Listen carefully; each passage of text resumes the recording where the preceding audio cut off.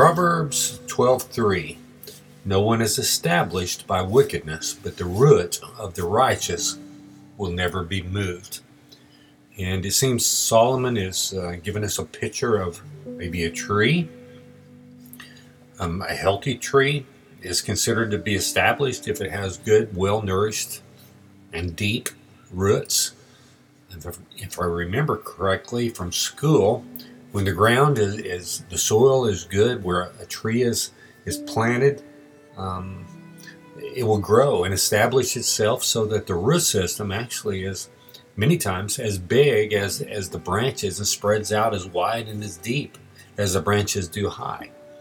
So, and that a tree like that cannot be moved. It's stuck there, right? Well, have you ever noticed how the general population can move their views about morality and truth based on what seems to be good for them at any given time? So, we're a wicked world. We're a wicked population. So generally speaking, that's true all the way across the board. So we can look at different categories of people and analyze what kind of choices they make and whether they are established in those choices. Let's look at a few examples here. The poor. We sometimes see the poor support causes that give them less responsibility, right? Along with free housing, free money. And many of these individuals have said over and over that they do believe in accountability, and people should have to work for what they receive.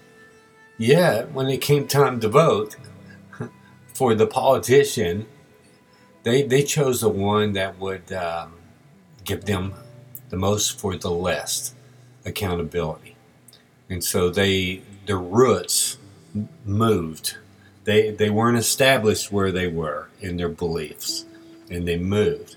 Now let's look at the rich. Some of the rich who've worked hard all their life, and they say they believe in justice and accountability, but these are the very individuals that manipulate those that their money can reach.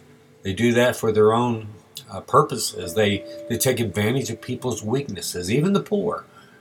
They support and they buy stock in global demoralizing companies. They make judgments on how to invest, not based on righteousness, but on greed.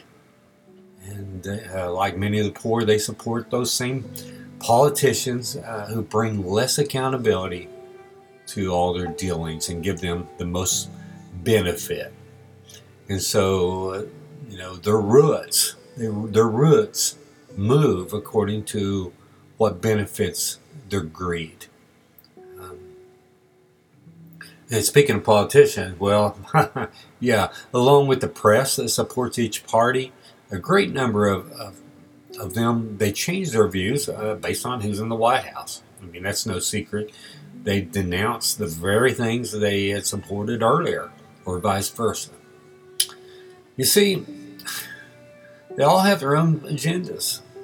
That's the state of man. They have no problem moving their stand at any given time based on what helps them reach their self-centered goals.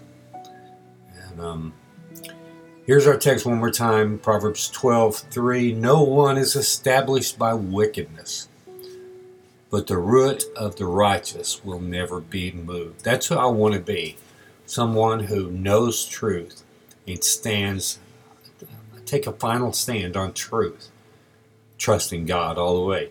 Do you think the heroes of the faith in Hebrews chapter 11 moved their stand on the truth of God? No, they kept trusting God. In closing, let me just read a little bit. It's a great, awesome chapter, Hebrews 11, and beginning with verse 32. Let me read a few verses here.